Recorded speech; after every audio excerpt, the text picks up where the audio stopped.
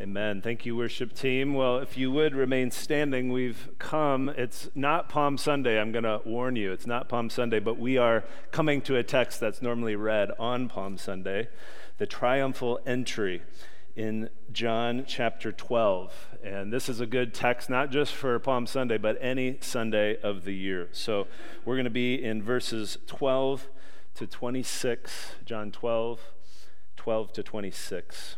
Hear the word of the Lord for us today. The next day, the large crowd that had come to the feast heard that Jesus was coming to Jerusalem. So they went and they took branches of palm trees and went out to meet him, crying out, "Hosanna! Blessed is he who comes in the name of the Lord, even the King of Israel." And Jesus found a young donkey and sat on it, just as it is written, "Fear not, daughter of Zion. Behold, your king is coming, sitting on a donkey's colt." His disciples did not understand these things at first, but when Jesus was glorified, they remembered that these things had been written about him and had been done to him. The crowd that had been with him when he called Lazarus out of the tomb and raised him from the dead continued to bear witness. The reason why the crowd went out to meet him was because they had heard he had done this sign. So the Pharisees said to one another, "You see that you are gaining nothing. Look, the world has gone after him."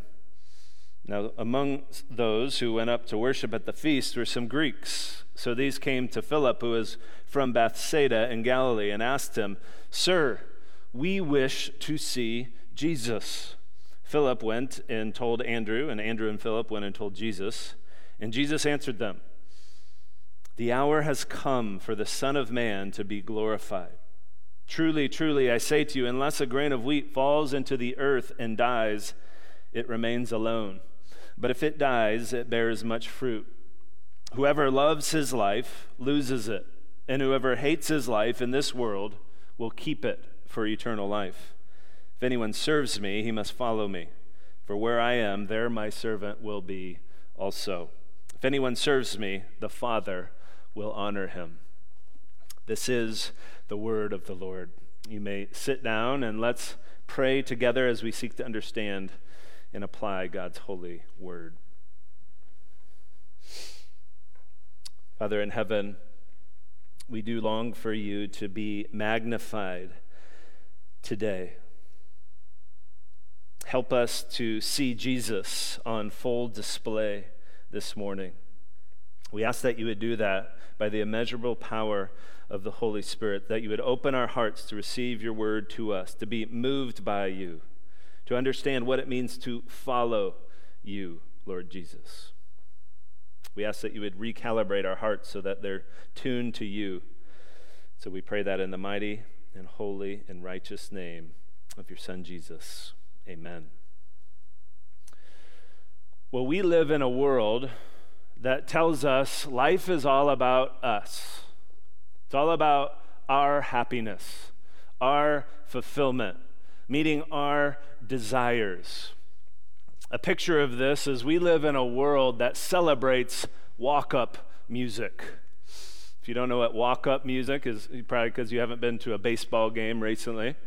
But in a baseball game, when the batter is coming up to the plate, he has chosen his favorite song to be played. And it's quite interesting what some of these guys choose as they come up to bat. But the point of walk-up music is all about this batter. It's all about him, that he might be comfortable, that his favorite song is blaring on the speakers so that he can get ready to do his thing. And in this world that we live in, this world about us, this world that says it's all about us, we can sometimes be deceived into thinking Jesus is our spiritual walk-up music, that he exists for our pleasure, that it's all about how he makes us feel, about how he meets our expectations. We can wrongly think that following Jesus is all about us. But Jesus will not allow us to live in that fantasy world. In today's passage, he will show us this main truth, that his glory is far different and far greater, yet far different than the world's glory. Let me say that again. Jesus will show us that his glory is far better, but far different than the world's glory. And as we go through the story, the following two truths will help us drive home this point.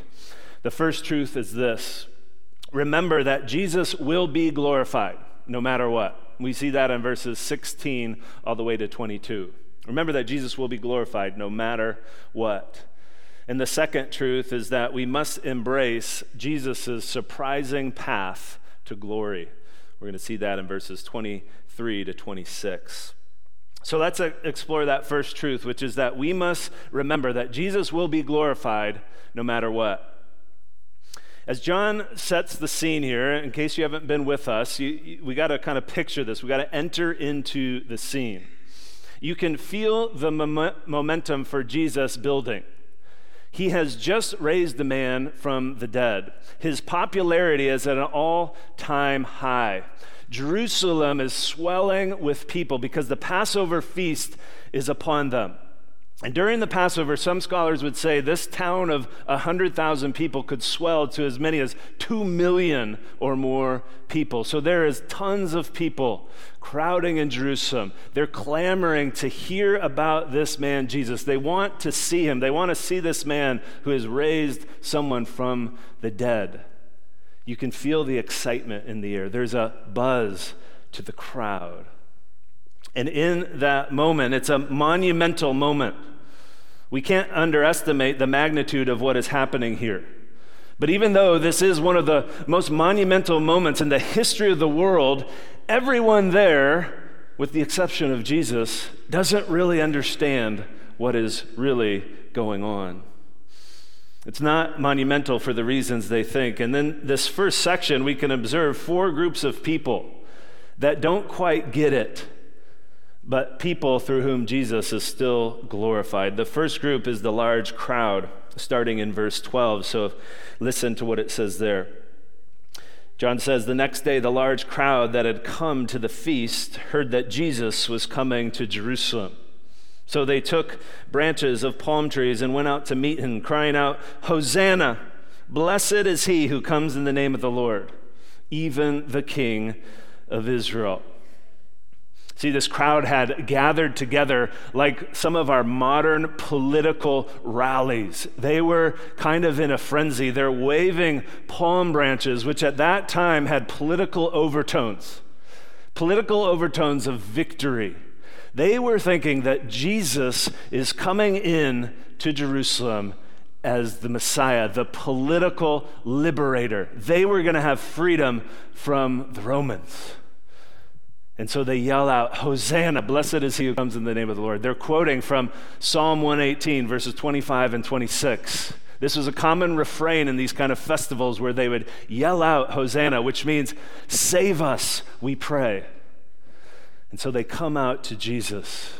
They think he is a military king that is coming to conquer, and they are excited. Well, we learn more about the crowd and their motives for gathering Jesus if we skip ahead a little bit to verse 17. It says that the crowd had been with him when he called Lazarus out of the tomb and raised him from the dead. They continued to bear witness. The reason why the crowd, this is the larger crowd now, went to meet him was that they heard that he had done this sign. So we see that this crowd doesn't have the purest of motives. They have heard about from this smaller crowd who saw Jesus raise Lazarus from the dead. They had heard what had happened, and they want to see this man, this kind of man with this power. That's why they had gone out. That's why they're waving the palm branches. They think he is the liberator of Israel. And the irony is that while the crowd didn't fully understand what they were doing, it was the right response. They were doing the right thing. Jesus was the Messiah. He was the King of Israel. He was fully deserving of all the pomp and circumstance, the triumphal entry and the worship and the praise and the palm branches. He was worth it all. They just didn't realize why he was worth it all at the moment. And at this moment, with all the excitement about Jesus, it doesn't seem possible that in just a few days, this same crowd that's shouting, "Hosanna," will in a few days shout, "Crucify him." But perhaps it does make a little more sense when we realize they didn't understand who the Messiah was and what he had come to do. Well, the next group that doesn't understand what's happening are Jesus' disciples. Listen to verse 14. "And Jesus found a young donkey and sat on it, just as it is written, 'Fear not, daughter of Zion. Behold, your king is coming, sitting on a donkey's colt.'" It says his disciples did not understand these things at first, but when Jesus was glorified, then they remembered that these things had been written about him and had been done to him. So in the moment, the disciples were likely ecstatic. They were really excited about what was going on. They knew their master. They had seen him do all these miracles. They wanted him to be glorified in this way. They were thinking, "Yes, Jesus, you're doing it." But they didn't understand fully what God was doing in that moment. How he was glorifying Jesus would only become apparent to them after Jesus died and rose again. And then the Holy Spirit would bring these things to their minds. But Jesus fully understood the moment. And so he found a donkey to ride into Jerusalem in order to fulfill the scripture from Zechariah 9. You know, a donkey was not the kind of animal that a conquering king would enter into a city with. They would come on a war horse, showing might and power. Not a donkey. A donkey was a humble animal. A donkey symbolized peace in this culture. So Jesus came not on the war horse, he came on a donkey, which was foreshadowing the kind of king that he was.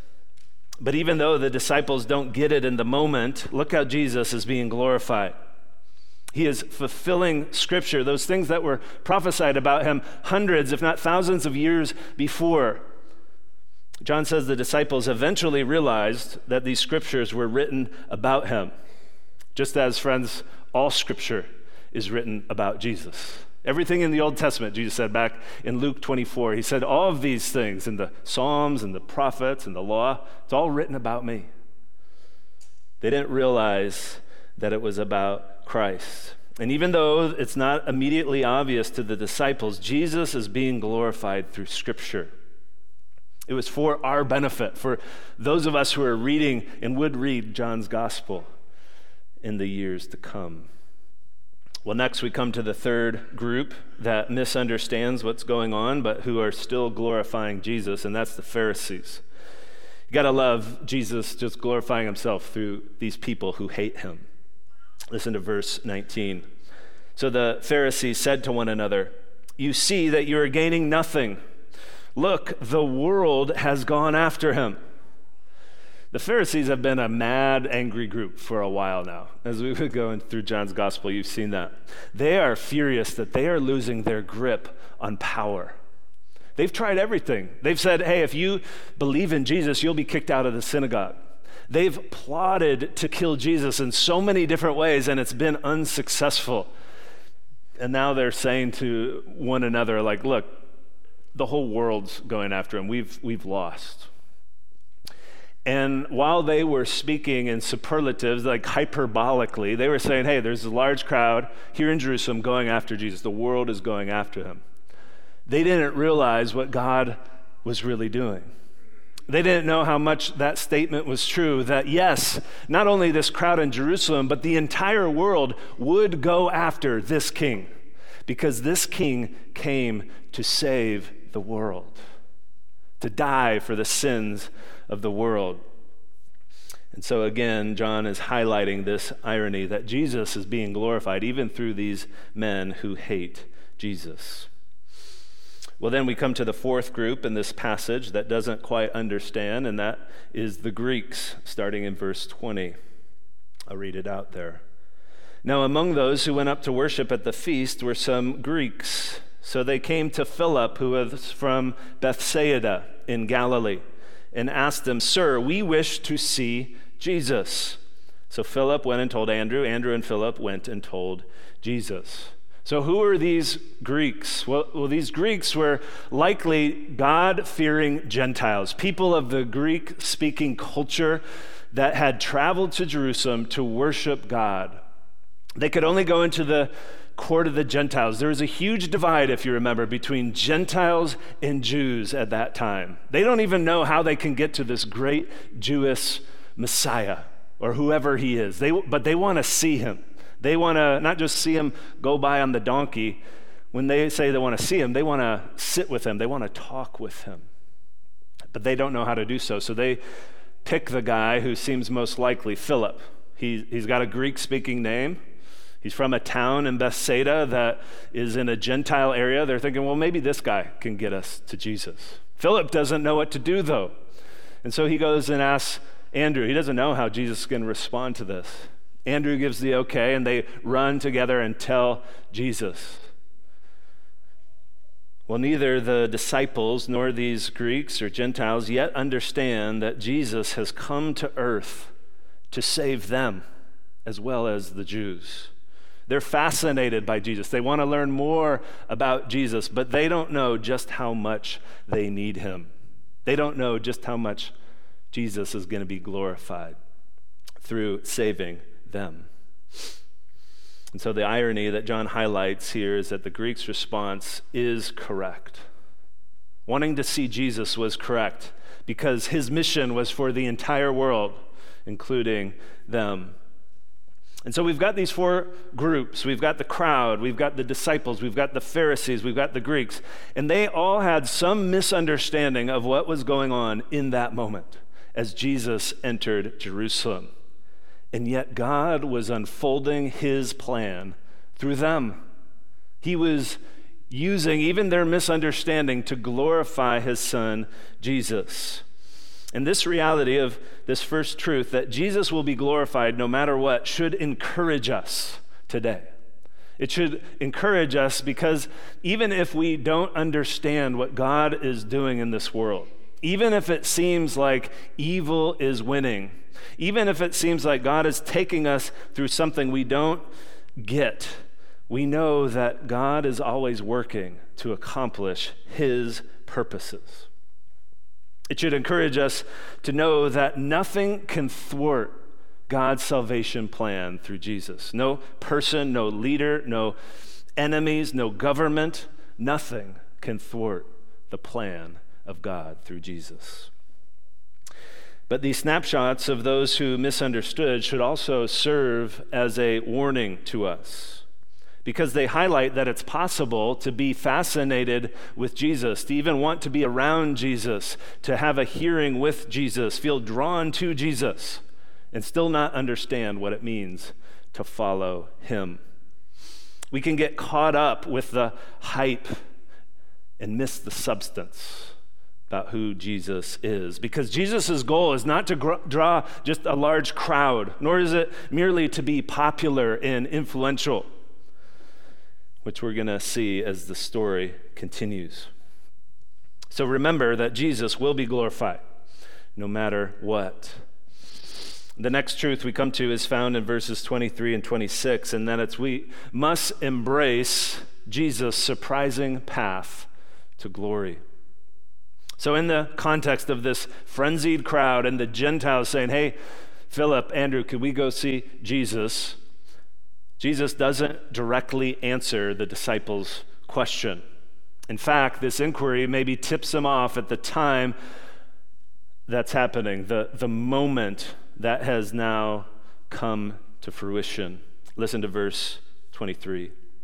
And Jesus answered them, "The hour has come for the Son of Man to be glorified." If you remember in John, throughout John's gospel, we've learned that the hour has not yet come. We heard that first in chapter 2 when he told his mother at the wedding, "Woman, my hour has not yet come." We learned it in chapter 7 and again in chapter 8 when people were trying to arrest him. They were unsuccessful because John says his hour had not yet come. But now we come to a huge turn in the story. This is a big moment in John's gospel because Jesus says, the hour has now come. Remember, Jesus always operates to the perfect timing of God the Father. And now the Father has said, now is the time. It's the time for Jesus to be glorified. But Jesus' glory is far different than that of the world. The crowd is expecting a show of strength. They're expecting a show of power, military might. But Jesus bursts their bubble by giving them a picture of what his glory will look like, what this is going to look like, by using a familiar farming illustration in verse 24. He says, "Truly, truly, I say to you, unless a grain of wheat falls to the earth and dies, it remains alone. But if it dies, it bears much fruit." So what is Jesus doing here? He's saying that his glorification is not going to come by riding in and sitting on the throne in Jerusalem. It's going to come through his death. Just like a grain of wheat cannot bear fruit unless it leaves its stalk and dies, so Jesus is saying he must die in order to bear the most fruit. And it begs the question, well, how is Jesus glorified in his death? Well, he's glorified in his death because it's the only way that salvation would come to the world. It's the only way that God would break down the barrier that exists between human beings and himself.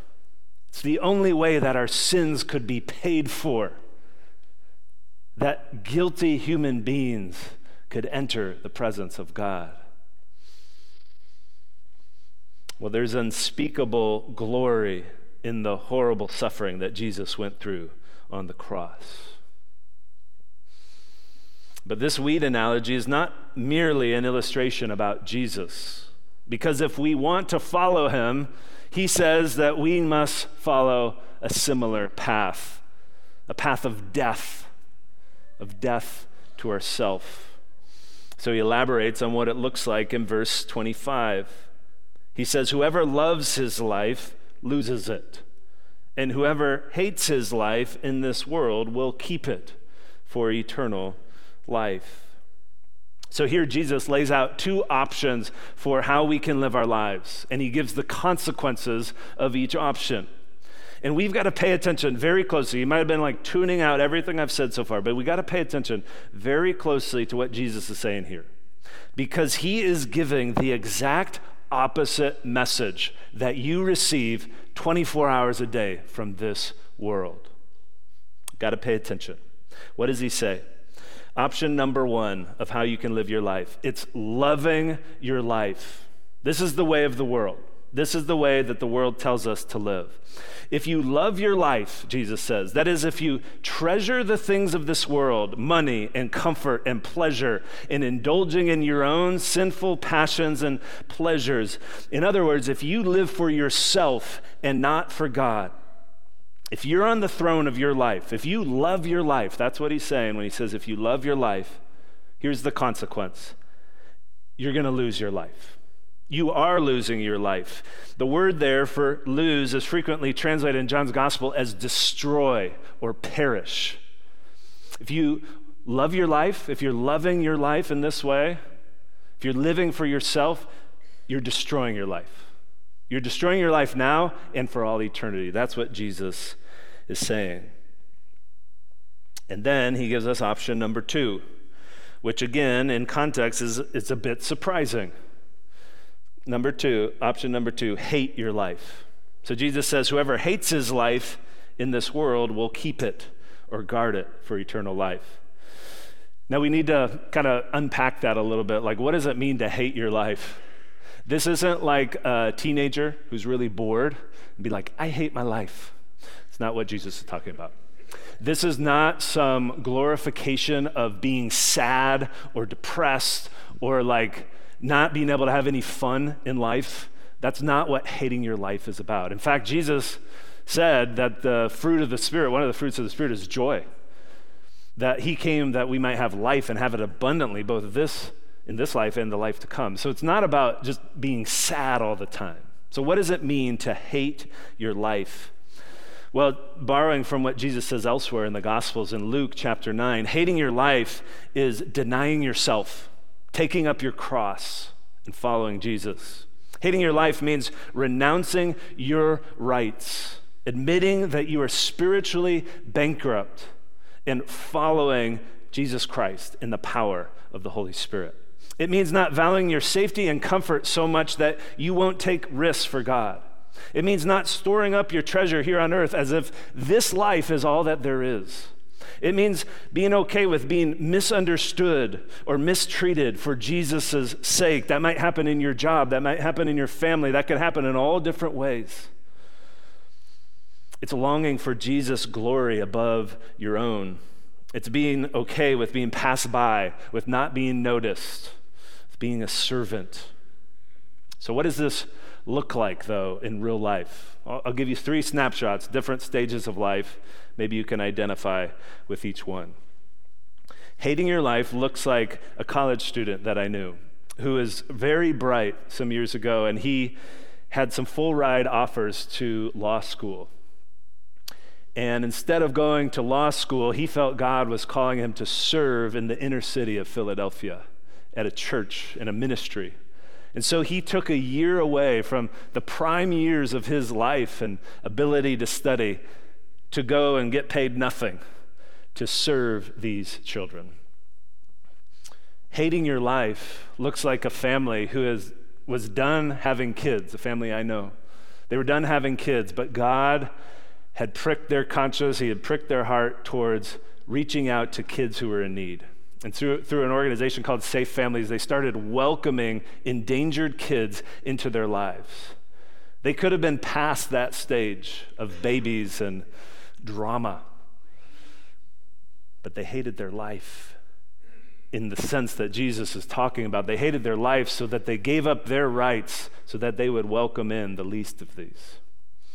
It looks like a family that I know that were empty nesters. All their kids had grown up. This was the time that the world says, you got to go travel, you got to enjoy life. But God called them to adopt 2 boys from a developing world country. And I tell you what, that was not an easy experience. There was a ton of challenges, but they followed their master and what he was calling them to do. And so, friends, here Jesus is giving us a picture. When he's saying hating your life, that's what you got to do. It's a picture of what it means to follow him. And it's not just for the super spiritual. This isn't just for like the Elizabeth Elliots of the world. I'm reading a biography on her. She's an amazing woman. Her husband was killed in Ecuador, and she stayed. Instead of going back to America, she stayed and wanted to reach the very people who killed her husband. It's not just for them. It's also for everyday people like me and you following Jesus. It's a call to all of us who want to follow him. It's a complete surrender of our lives. It's a surrender of our rights. It's a denial of ourself. It's our heart's expression to receive a willingness to receive a new identity, a one that is given to us by Jesus, to receive his righteousness. And so the most important question that you could answer today, that I could answer today, is this: have you done this? Have you taken that step to say, yes, I hate my life? Not in the sense that we think of it, but in the sense that Jesus thinks of it. Yes, I renounce my rights, and Jesus, I'm going to follow you. Have you done that? Or do you still love your life? Are you holding on to your rights? Are you thinking that this world is all about you, all about your pleasure, your comfort, your retirement, your life? Now, don't get me wrong, there's some temporary pleasure in loving your life. That pleasure could last even decades, up until the point when you die, or else no one would do it, quite frankly. There wasn't pleasure in loving your life, but it is temporary. And the cost is so great. It means you are going to destroy your life for all eternity. So if you have never made that surrender to Jesus, if you've never at one point said, okay, I'm not going to have myself on my throne, now I want Jesus on the throne. If you've never done that, let today be the day that you trust in Jesus Christ. He doesn't want to just be gawked at. He doesn't just want to be kind of marveled at. He is our King. And so if you want to make him your king today because he has served you by dying for you, and he has paid for your sins. You can do that and receive life. Do that today. Many of us today are followers of Christ. We have made that surrender at some point in our life. But if that's you, you also know the fight that is there, the daily fight to renegotiate the terms of your surrender. Yeah, you've surrendered, but the flesh always wants to renegotiate those terms.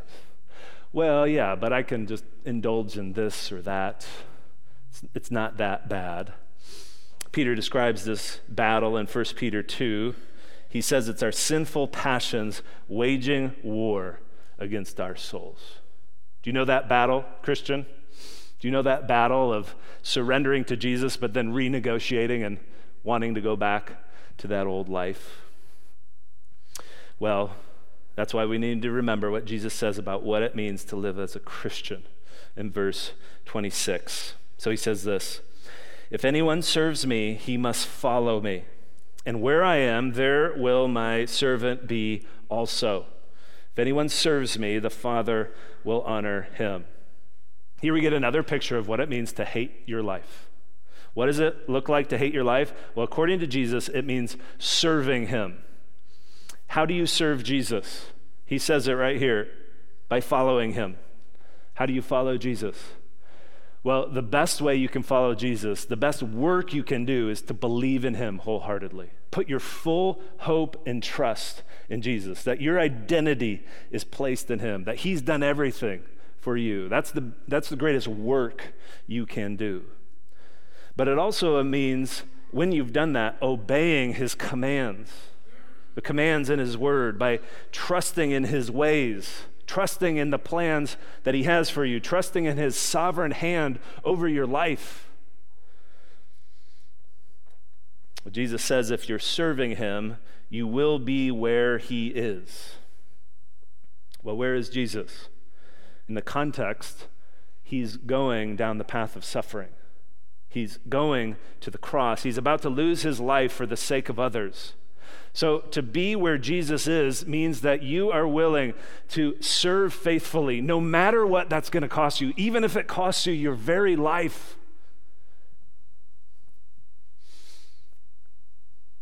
You may be thinking, well, Jesus, that sounds hard. That sounds like uncomfortable. And the answer is yes. Yeah, death to self is hard. Any kind of death is hard. It is uncomfortable. Jesus himself said in Matthew 7 that the way is hard, the path is narrow that leads to life, and those who find it are few. Few find it. But it's all worth it. Oh, how gloriously worth it all is. Every sacrifice that you make for Christ pales in comparison to the glory that will be revealed to you as you do so. It's the great exchange. You give up everything. You give up your life for Jesus, and he gives you himself. He gives you so much more than you could ever imagine. Last week's passage reminded us about the treasure of Jesus, how no price is too great to pay, to give to Jesus, not even our own lives. Do you believe that? Do you really believe that? Or is that a theoretical kind of position in your head? Do you really believe giving up everything is worth it? Giving up everything for Jesus. Well, look how the passage ends in verse 26. Look at the prize that we can look to. For the one who hates his life, the one who serves Jesus, look what Jesus says. The Father will honor that person. There it is. We all want glory of some kind. We're all seeking after comfort or fame or being noticed or being influential. You want any of that stuff. You want glory. You want honor. You want prestige. How about being honored by the creator of the world? In a few weeks in college football, which I love following college football, there's going to be a Heisman Trophy. It's actually in November, but it's a big, prestigious honor. All these people gather around, they get this big trophy, which really, who cares? Like, you're going to put it somewhere and someone's going to forget that you even won this thing.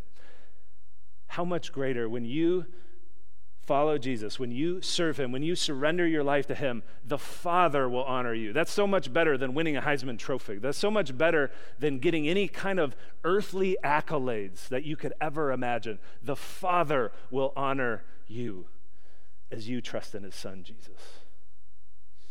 There's no more honor than that. And this, my friends, is where the rubber meets the road in following Jesus. I love what the great Matthew Henry said so piercingly about Jesus. He said, Jesus did not come into the world to be a show for us to gaze at, but a king to be ruled by. And I want you to honestly ask that question this morning. In your heart of hearts, are you treating Jesus as a show to be gazed at? Are you kind of like that crowd who is kind of like cheering him on and sort of evaluating him, kind of taking whatever you want to believe about Jesus? Are you taking some of his commands and then some of them it's like, that's a little hard, Jesus, I'm going to go do my own thing here? Or is he a king to be obeyed? Ask yourself, whose glory am I seeking? Is it mine? Or is it the glory of Jesus? How do you know whose glory you are seeking? You can know it by just looking at your life. Do you love your life as Jesus defines it here? Is it all about you? Is life all about you? Or do you hate it? Is it all about Christ? Have you given up your rights? Is it all about Christ? Well, I want to acknowledge again that this is not a simple yes or no answer. I get that. It's something that we must answer on a day-to-day basis. That's why Jesus said if we should come after him, we must deny ourselves, take up our cross daily, and daily follow him. There's a daily choice that we must make as believers in the Lord Jesus of who is going to be our master. Who's going to be our master today?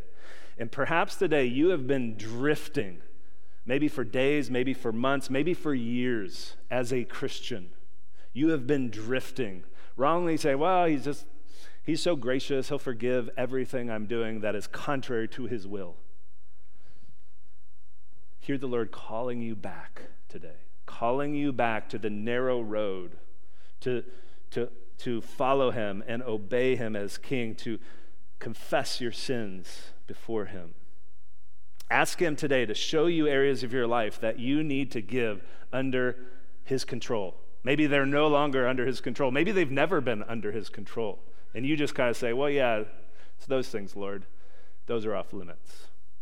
If we follow Jesus, there's nothing off limits in our life. We've surrendered it all to him.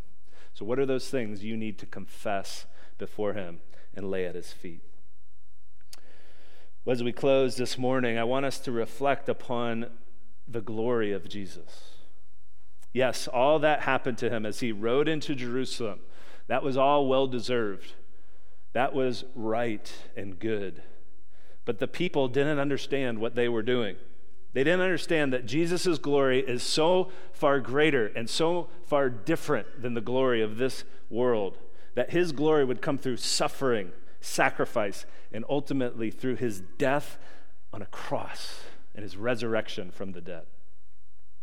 But there will be a day in the future where the misunderstanding about Jesus will be gone. It's a second Palm Sunday, if you will. John writes about it in Revelation chapter 7. He says this, starting in verse 9. He says, after this I looked, and behold, a great multitude that no one could number, from every nation, from all tribes and peoples and languages, standing before the throne and before the Lamb, clothed in white robes, and notice, with palm branches in their hands.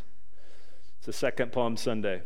And crying out in a loud voice, salvation belongs to our God, who sits on the throne, and to the Lamb. And friends, on that day, we will be convinced beyond a shadow of doubt that every sacrifice made for Jesus was so worth it.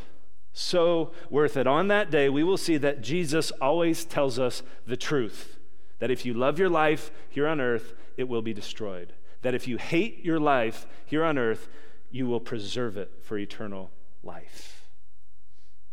Jesus' glory is far better. It's far different than the glory of this world. So don't fall captive to the hype of this world. Don't fall captive to its lies. Don't make earthly glory or the trappings of comforts of this world your top priority. Instead, embrace Jesus' surprising path to glory, which is the path of self-denial and sacrifice. When you do that, you will receive honor from God the Father, and you will benefit for all eternity. Let's pray together. Father in heaven, we are humbled and challenged by this word from you. Because if we're honest, those of us who have trusted in you, it is so easy to drift. It is so easy to be a bystander and kind of think we can pick and choose what it means to follow you. So Lord, help us to surrender afresh those areas of our lives that have not come under you.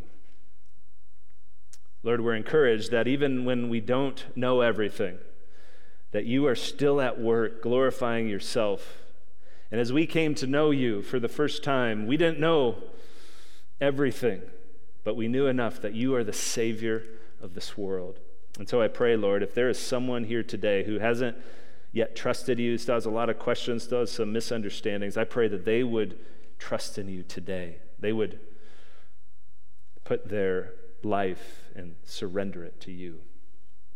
So Lord, do a mighty work among us. Change us into people that are passionate for you, that are willing to go with you and to follow you, even if it costs us our lives. We pray that in Christ's name. Amen.